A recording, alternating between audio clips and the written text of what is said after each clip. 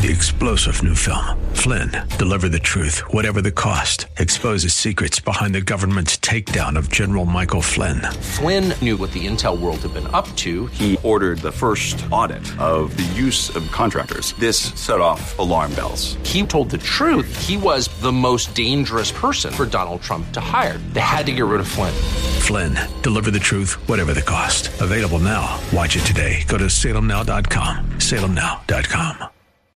Weekday evenings on FM 101.5 and AM 1400 The Patriot. It's 6 o'clock talk with Daryl Wood. Host Daryl Wood brings you the day's news and trending topics as only he can, with a unique blend of conservative opinion, constitutionalism, and thought-provoking analysis. Join the conversation. 6 o'clock talk with Daryl Wood. A daily look at the news in a way you won't hear anywhere else. Tune in to 6 o'clock talk with Daryl Wood on FM 101.5 and AM 1400 The Patriot, or stream at patriotdetroit.com.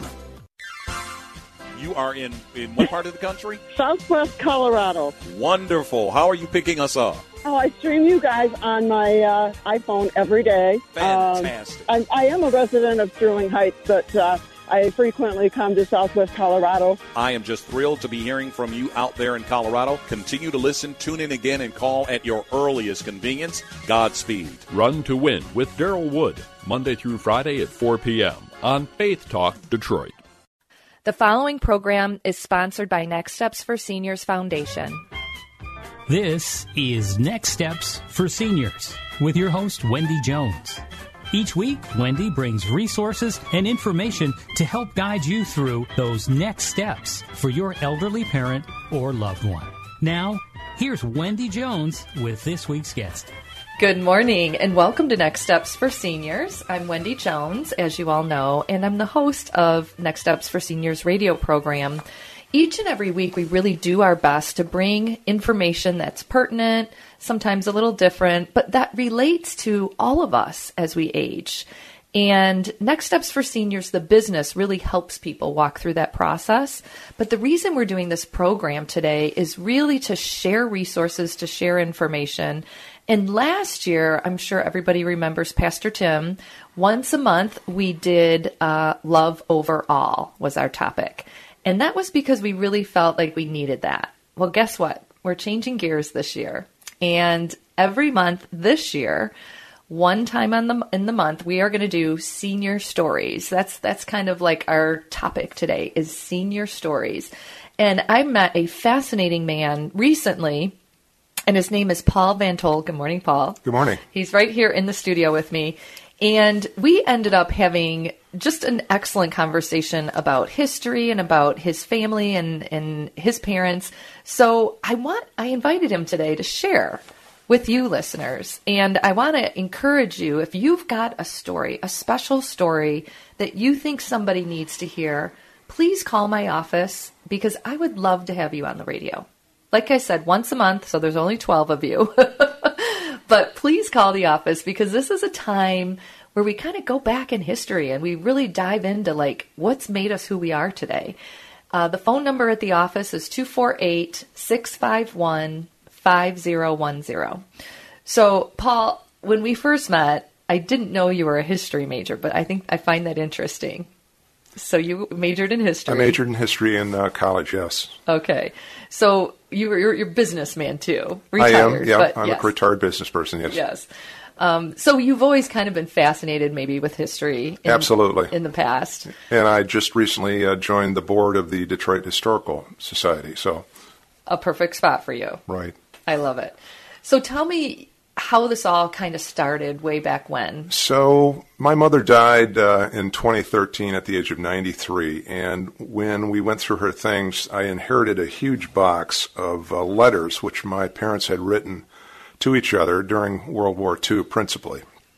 And although initially when I looked at them I didn't find them that interesting, the pandemic gave me an opportunity to start going through them in depth. Just a little more time you had at home, maybe, to do something like all of us did. Exactly. And as I read the letters in random order, an amazing picture began to emerge. I methodically and slowly began to summarize and synthesize the letters into a proper time sequence. And so gradually, as I did that, the picture emerged of my parents' relationship, but also of the history that was going on at the time. It's fascinating to me. It is just fascinating to me. And really, as you were cleaning out your mother's things, you said, because your father had passed.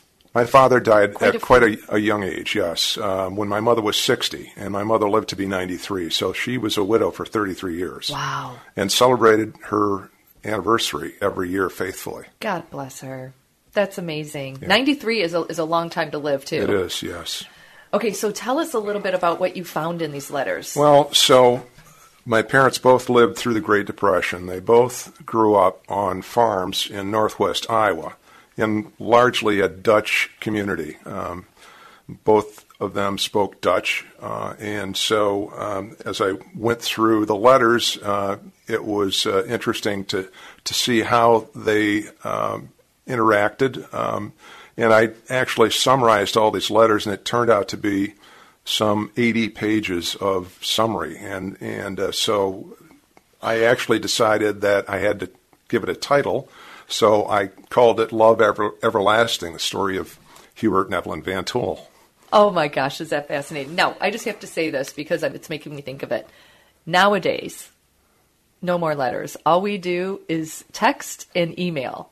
So I love that you have this history and that they've lasted this long. Yeah, that's exactly correct. And so I want to read a little bit of what I wrote down here in response to what you just said.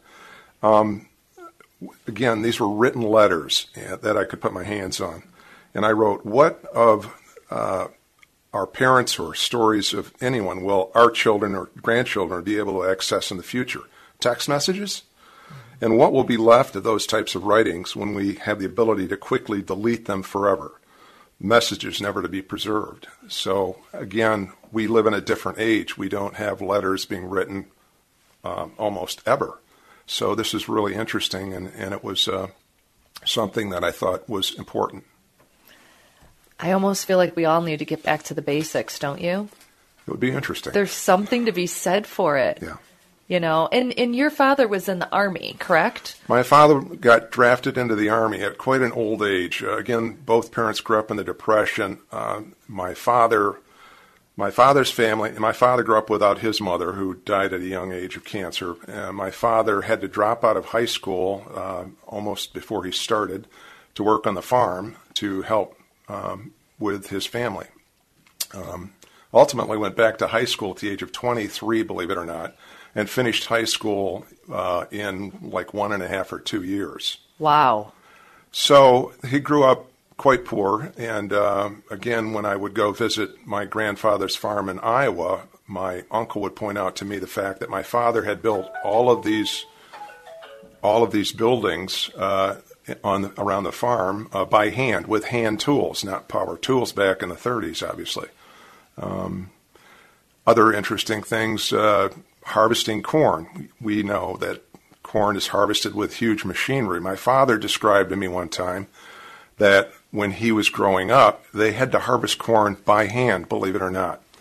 He used a glove that had a leather glove that had a hook embedded in it, like a sharp, curved claw.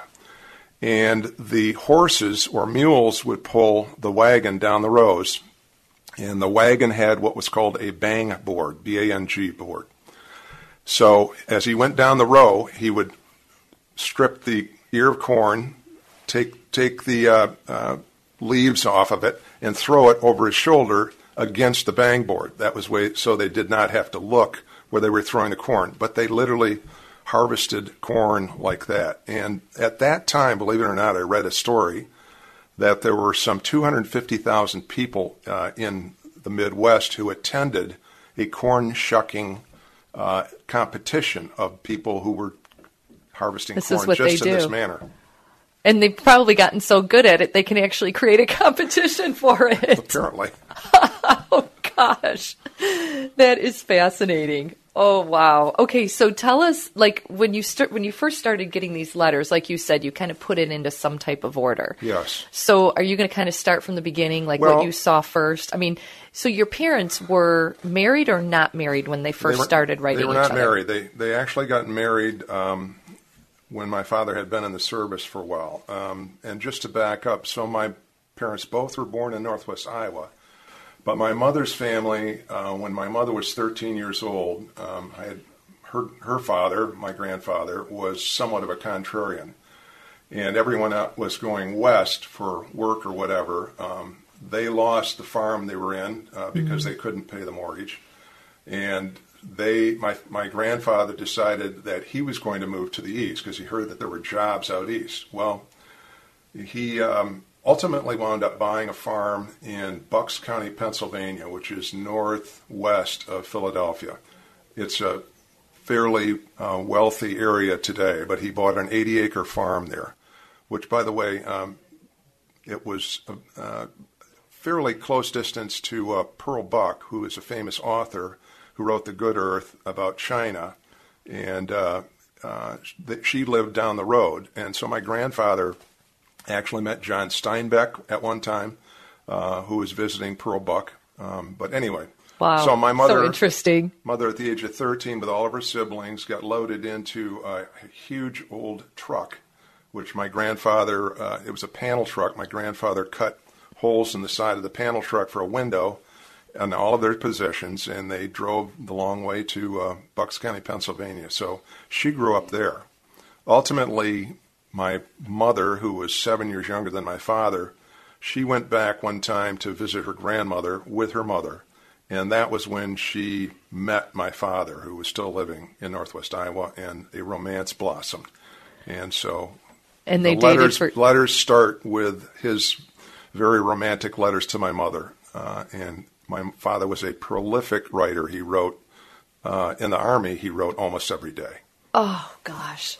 And I do feel like more people write. I mean, I think in the Army, I do believe that's the best, way to write, at least in basic training when they can't have their phones. I know this for a fact. Yes, yes. So they write letters every day. Right. But then once you get the cell phone, it's like you can just call them every night. Exactly. So we've lost, like you said, this art, yeah, which really is an art. So we've only got 35 seconds left in this. So we're all sitting at our edge of our seats because I want to hear the first letter. But let's talk about that in our next segment.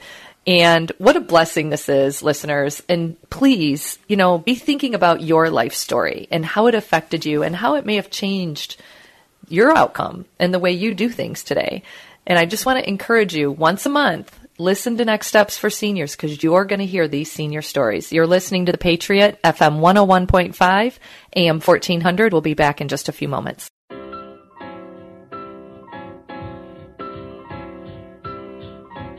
This is Wendy Jones, and you're listening to The Patriot, FM 101.5, AM 1400. Welcome back to Next Steps for Seniors.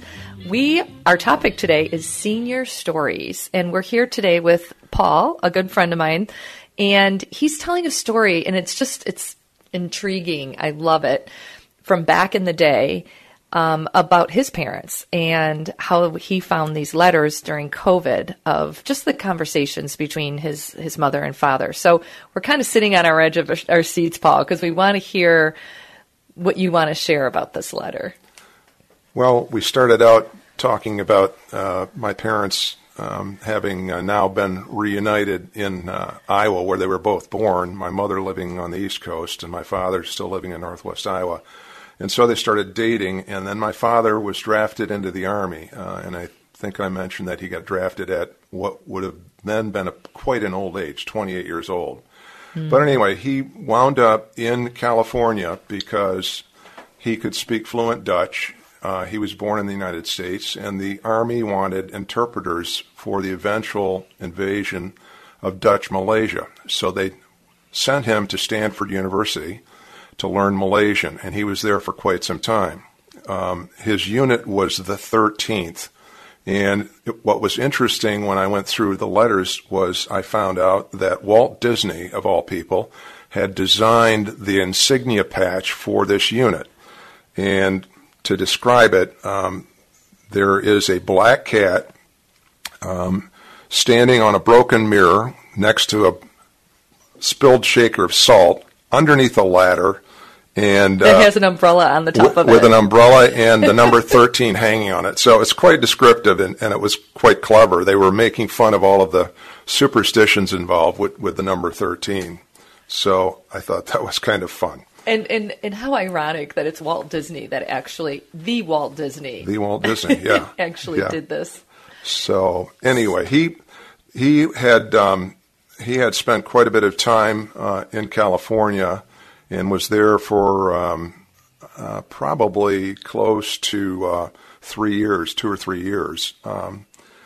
Again, the things that he sort of mentions in passing we would find astounding today. For example, walking down the street and President Herbert Hoover, former President Herbert Hoover, walks right by him.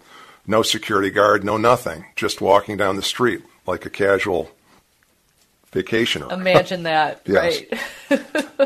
So, but he also told stories that really struck me, and as someone who was a history major and who loves reading the history of World War II, he was hitchhiking at one point, and he rode with a soldier who had just come back from the Aleutian Islands in Alaska from the Attu battle, ATTU. Now, as soon as I saw that name, I knew exactly what this was. Not too many people know that the Japanese actually did invade the United States. They occupied Attu Island in the Aleutians for quite a period of time. And of course, the U.S. Was not going to stand for that, and they sent a huge number of people there. The Japanese never did get reinforcements or couldn't get reinforcements there in time. And so I'm going to read what my father wrote. I rode with a soldier for about 50 miles who was just back from the Aleutians, from the Attu battle. He was a fellow from New York who had run away from home 4 years ago after getting some girl into trouble, I assume pregnant. Mm-hmm. He told blood-curdling tales of the actual fighting on Attu, things you've read in the paper here. For 6 weeks he slept for only 2 hours, and that was being in danger of freezing to death or being blown to bits by Japanese artillery. He was so jittery yet that he looked around and to the side every few minutes. I could say more, but it's only worse. So, again, this battle was when the Japanese invaded. The Japanese colonel, Yamasaki, when he realized he was not going to get reinforcements, he organized a last-ditch banzai charge that broke through the American lines, and shocked American rear echelon troops were forced to engage in hand-to-hand fighting in order to defeat the Japanese. And all told, the Japanese lost 2,351 men killed in action, while the Americans suffered 549 killed. There were only 28 Japanese taken prisoner because, as you may know, the Japanese thought surrendering was a dishonor. So there were very, very few of those Japanese that were left when it was all done. But it was shocking to the troops, as my father described it, and this particular fellow he met was still in shock, apparently. So approximately what year do you think that was? That would have been, my father's letter was dated July of 1943. So interesting. So, yeah, do you think that was publicized? I mean, I didn't even know that, to be honest. Not too many people know that, but yeah, it's in the history books. It's just not that well known an event. And for your dad to actually meet this gentleman who was there and can tell him stories of what it was like is so interesting. Yeah. So one of the other stories, again, when my father was out there, because there were people that he knew from back in Iowa or from Grand Rapids where he had spent some time in college, he wound up going to a Reverend Helder's house for dinner because he got invited for dinner, and that was a social thing. And this story also really, really resonated with me. Again, sort of like Attu, when I heard this story, I knew exactly where it was placed in the history of World War II, having read a lot about it. My father was invited to the Helder house for dinner. And while he was there, Reverend Helder was called downstairs to the door, and then he came back, and he took my father into another room, and he said that he had just received news that their son, Ronald Helder, who was stationed in the Army Air Corps in North Africa, had been declared missing in action as of August 1, 1943. He did not want to tell Mrs. Helder because she had my father and other Army guests, Army soldiers, over for supper. So my father left that meal after being very, very uncomfortable, realizing the implications of his leaving. I then looked up in the history books the exact dates. So there was something called Operation Tidal Wave, and it involved an air attack by the United States Army Air Force, and they all left from Libya and flew across the Mediterranean to bomb the oil fields in Ploiești, Romania. And this strategic bombing mission was part of the oil campaign to cripple Germany's ability to process petroleum-based fuel. That was launched on August 1. And it was fairly, I would say it's probably one of the worst personnel losses in the war, because the United States Air Force lost 53 aircraft and 660 air crewmen on one day. And it became known as Bloody Sunday. So Ronald Helder was one of those 660 airmen. The crazy thing is that Mrs. Helder had written down on the calendar on August 1 that she had felt something had happened to her son Ronald. This date, when my father visited, was 16 days later. It was over 2 weeks later. And that was the date that Mr. and Mrs. Helder got news that their son Ronald was missing in action. And indeed, not only was he missing in action, he did die. That story is unbelievable. I don't even have words. Oh, my goodness. Yeah. And that's how the Holy Spirit works, though, because that was probably the day he went to be in heaven. And his mom, and them being, pastors or a reverend, probably were very spiritual in nature and truly felt like their son is in another place. Right. Right. And then to have that confirmation, but your dad was right there when the news came. Yeah. Wow. Yeah. Wow. It just gives you a whole different level of respect for those who sacrifice for our country. Yeah. Doesn't it? Well, when Tom Brokaw called them the greatest generation. Man. Yeah. They were. Truly the greatest generation. Yeah. Yeah. So your dad served for how long in the Army? So he was, I'm going to not know the date he got inducted, but he was in the Army pretty early on in the war, and he was in the service through the end of the war in Europe.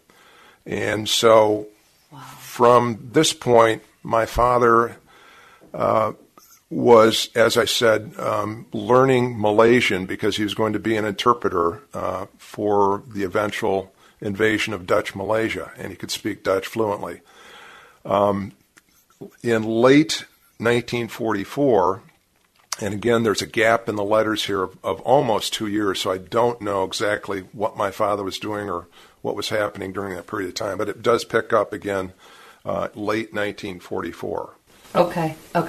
And we're going to move into this next segment about why he had to learn both languages and how interesting that all is in our next segment. You're listening to The Patriot, FM 101.5, AM 1400, and we'll be back in just a moment.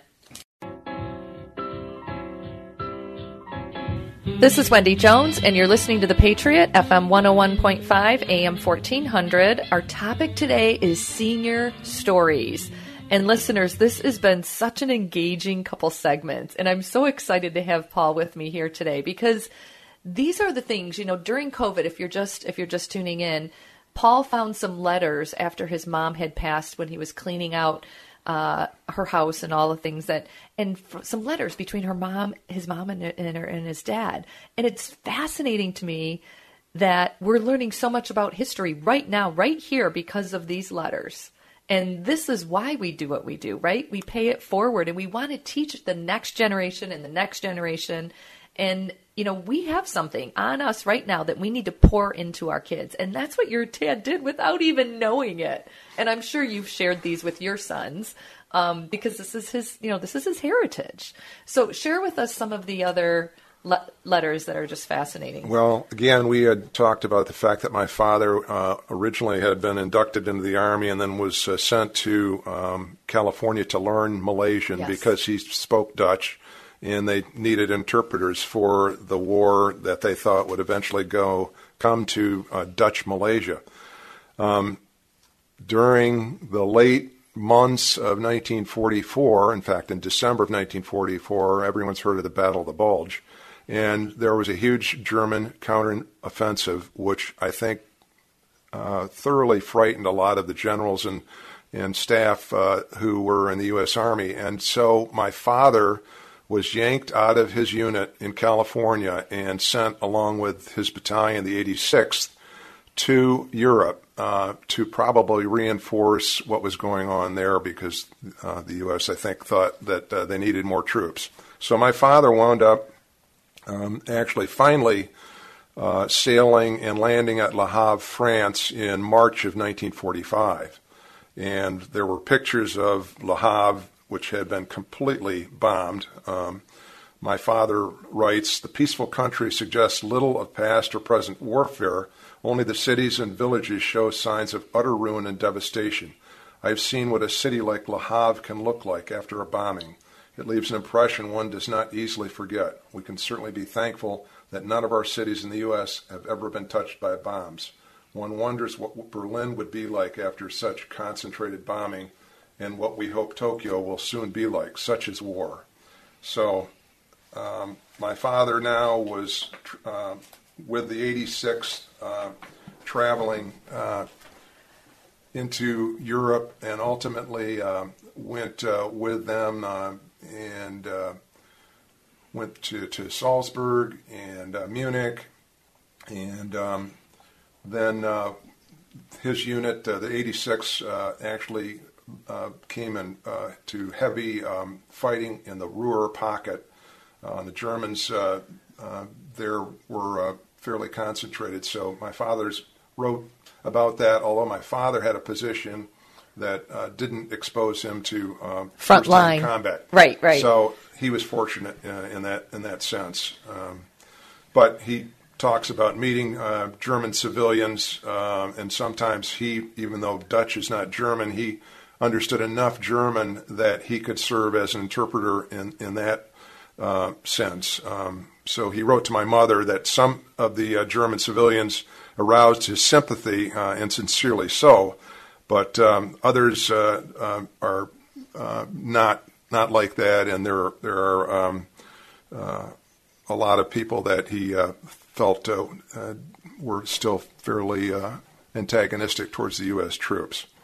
So what I find interesting is your father clearly, I mean, I've got to believe it was hard to find someone who could speak that many languages. Multilingual, bilingual, it's very difficult to find. And it is. Back in that day, in the 40s, and he could speak, what, 4 languages? Well, he could speak, English, Dutch, probably, a little bit of German. Frisian, which is actually a different dialect, and then a bit of German as well. So, yeah. That's just remarkable to me. I'm lucky to get uno, dos, tres, and then my English language going. So that's impressive. My father was a very conservative person and a devout Christian, and he actually got into a lot of arguments and got very upset at what he saw in Army life because, of course, it's a bunch of guys together, and there was didn't line up with things. his Christian values, I'm sure. Probably not. And so he wrote, for example, that basically all these guys want to do is drink and complain about the officers. So when they got the chance. But my father also, for someone who grew up in Northwest Iowa and who was not exposed to a broad culture before this, was just a very interesting and kind person. He wrote to my mother in February of 1945, last night I got into quite a discussion here on the Negro problem in this country. The weak arguments put up by a few of the boys included a sergeant who said it didn't amount to a hill of beans, the usual Southern view. I guess we got rather heated about it until one of the more intelligent boys said to stop the argument since we wouldn't get anywhere. So my father actually wrote letters about race relations to my mother quite a bit. One time my mother had one of her friends say something disparaging, and my father counseled her on that. So I found that was pretty interesting. That's very interesting. And this was in the 40s. So, absolutely. And God bless him for standing up and, and counseling her on how to respond to these situations. Yeah. We still are learning this, right? Right. So again, my father's traveling towards Berlin at this time. Actually came very close to Berchtesgaden. I'm going to pronounce that wrong, okay. Which is the eagle's nest where Hitler, way up in the mountains there, yes. Beautiful spot. But he came very close there. And then in April of 1945, my father was informed, and as were all the troops, that President Roosevelt had died. And he probably talks about that day. He did. He said, today I read in the Stars and Stripes, and there was plenty on the president's death. I don't know of any man more affected by hearing of his death than I have been. Reading about him tonight, a lump came into my throat. He meant so much for our country, and especially now. I know I should trust our God to see us through, even without the help of this one man, but I consider him capable of handling some of the great problems, considered only him capable of handling some of the great problems ahead. So this is very close to the end of the war. On April 16, the Battle of the Ruhr Pocket ended, and then the 86th Division began to move southeast on their way to Salzburg, Austria. And they kept on going until the war ended there in Europe. My father was also very, very romantic with my mother, so it was interesting to read the letters and to see, how frank and open he was, and transparent he was, and I'm sure he would have been blushing, I think, to know that his children eventually were going to read these letters and on the radio. No, on the radio. Well, I won't read the mushy parts, but he was constantly telling my mother how much he loved her and how much he missed her, and especially on their anniversaries because they had gotten married before he had left for Europe. So he got married. They spent a 3-day honeymoon in a terrible rundown hotel because there was no housing or rooms anywhere in the country for servicemen who were all over the place. So, but anyway, he's married now, but he's still not with the one woman he's loved the most in his life. Wow. Isn't that so interesting? I mean, it's endearing, I think is the word. The passion, you see passion in letters, and there is a way that you can articulate because you can actually think about what you want to say versus how we do it nowadays. I mean, nowadays, sometimes these kids, they're not even talking to each other verbally. They're in the same room and they're texting each other. Yes. It just doesn't make any sense to me whatsoever. And then you've got this sweet man endearingly articulating his love in a letter to his wife. Yeah, he wrote on their anniversary in 1945, this sounds very formal to anyone who might read it, but it means a lot to me. It means everything to me, knowing that you are mine forever. There's nothing that thrills me more than this, darling. I feel this anew today when I received your letter and also the picture. What a couple, I said to myself. And my heart said, what lovers. Truly, I can say I never expected to be half so happily married as I am. Oh, that's so sweet. That is just sweet. And at this point, he's probably like 30. Close to it. He was married for a couple years. Yes. Wow. Yes. So we have one segment left. I want you to get in a little bit, if we can, in the last segment about their relationship, because it sounds like it was pretty special. It was. It's so cool. And, how you pass that on to the generations behind you, because I know you have some sons. Because this is, these are stories, and listeners, this is why we're doing this segment today, because, we're all learning a lot about history, number one. And those of you who were either in the World War or served our country, I'm sure you're finding this fascinating, because there are many things we didn't know about that this gentleman lived. So stay tuned. We're going to hear more. You're listening to The Patriot, FM 101.5, AM 1400.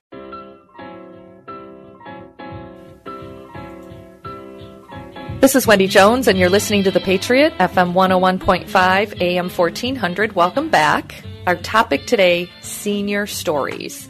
And it has just been such a fascinating 3 segments, having Paul with us today, telling stories about when he found all of these letters after his mother had passed. And it's interesting. It's interesting. I'm so intrigued, and listeners, I'm sure you're enjoying this as much. This is better than going to the movies. I'm just not going to lie. This is like the real life stuff. So share with us a little bit more about their relationship and, his journey as it moved along in time. Well, so as I mentioned, my father wrote to my mother almost every day while he was in the service, and he had initially been in Europe and was with the 86th Division, which was there at the end of the war, and then he was shipped from there to back to California, and then put on a boat and sent to the Philippines, because he initially had been put into the Army to serve as an interpreter. He could speak fluent Dutch. He was born in the United States, and he had learned Malaysian at Stanford while in the Army. So the 86 was one of the very few groups of servicemen who were in both theaters of the war, and he wasn't too happy about the fact that he was now getting shipped out, but he did get shipped out. But as I said, he griped about Army life, didn't like it, was very frustrated at times, and at one point, at the end of a 2-paragraph gripe, he wrote, "Just as I was finishing this letter, I knew I'd forgotten something I wanted to say most of all. This is our day. What a day for me. Thank you, lover, for a wonderful wife that you've been to me. I could never have asked for better. I love you." So those kind of sentiments were expressed over and over and over again. So sweet and so romantic and appreciative. Yes. Like he recognizes, I have a good relationship and I'm thankful for it. Definitely. So he was in Manila, stationed there, and the war in Japan, with Japan had concluded, but the troops remained there. And one of the logistical problems for the U.S. government was, I think initially they didn't know how many troops it would take to make sure that the Japanese remained subdued. Well, they were very subdued. Once they stopped fighting, they were very passive, and these troops had nothing to do. And there were huge numbers of them. And my father wrote to my mother about 4,000 of these troops in Manila rioting and causing quite a bit of damage. And so one of the things that now President Truman wanted to do was basically throw them all in prison. All 4,000 of the rioters, he felt like they were mutinying and should go to jail. And Truman deferred the decision to General Eisenhower. General Eisenhower said, no, I'm going to let every major or company commander decide what to do with the individual soldiers who did participate. And my father, who was a great admirer of FDR, was not a great admirer of Harry Truman. And in response to the decision of General Eisenhower, my father wrote in a letter to my mother, Eisenhower for president. Little did he know that his wishes would come true not a few years later. Right? Just a few short years later. So one of the things that the troops were doing, because their letters were censored, you had censors looking at every letter that went to and from the states.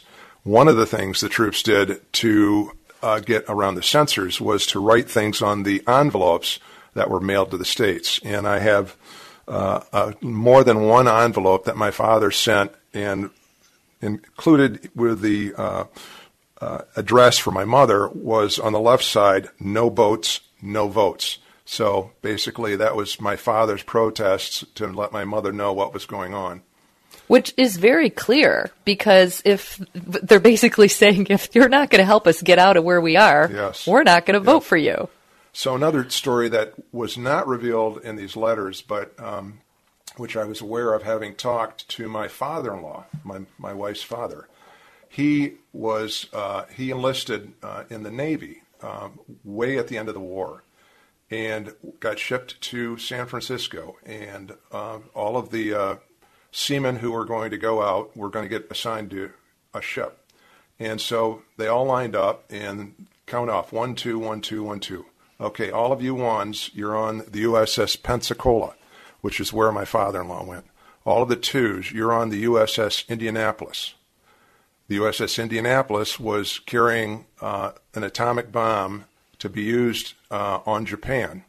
The USS Indianapolis, after it delivered that bomb, was torpedoed by the Japanese and sank. And there's a famous book called In Harm's Way about all of these sailors who were in the water, and no one knew that the ship had been sunk because of communication issues with the Navy, and thousands of these sailors were eaten by sharks. And so my father-in-law would have been, I wouldn't have been married to my wife probably. You wouldn't even be here. Yeah. Yeah. But my father-in-law, but for the lottery of 1, 2, 1, 2, would have been on that ship and in the water, and who knows whether he would have survived. Unbelievable. Unbelievable. But these are the types of things, when you talk about your life and you talk about things that have happened one way or another, you can't make this stuff up. No, it's kind of an amazing story on that level that he was not there. So he told the story and just was shaking his head. He couldn't believe his good fortune to not have been on the USS Indianapolis. So wow. So we've got 5 minutes, actually 4 minutes left in our program. And if you're just tuning in, listeners, my friend Paul Van Tol, he was a fascinating man in and of itself, but found these letters between his mom and dad, and we're sharing so much of history today, and really why he's even here today, because, and his wife, because of all the different things that took place throughout their lifetimes, and now that he's passing on to his boys. So in closing, we got, a few minutes left. What's kind of your takeaway? Is there one more letter you want to read to us? I don't have one more letter, but again, the title that I gave to this, because I wound up with, I just summarized the letters. I didn't transcribe them. I just summarized whatever I found to be interesting. And I wound up with some 80 pages of summaries, because this was 600 or 700 letters. This was not just a small group. Over the course of 5 years, do you think? Over the course of 5 years at least, yes. So, but I talked to my brothers and said, I should put a title on this, I guess. And so the title we came up with was Love Everlasting, the story of Hubert and Evelyn Van Tol. And in their honor, we actually set up a scholarship fund at my father's a high school teacher in Grand Rapids, and we set up a minority scholarship fund in their name. So that funds one child's education every year. Phenomenal. To honor them. I thought that was something that would be important to them. And here we are, paying it forward. We are, hopefully. This is exactly, listeners, what we're supposed to do in life, right? He took a situation in honor of his father, who has done so much for our country. Let me just add, on top of the family and everybody else. And now you're paying it forward to help a student every year. God bless you guys. Thank you. That's amazing.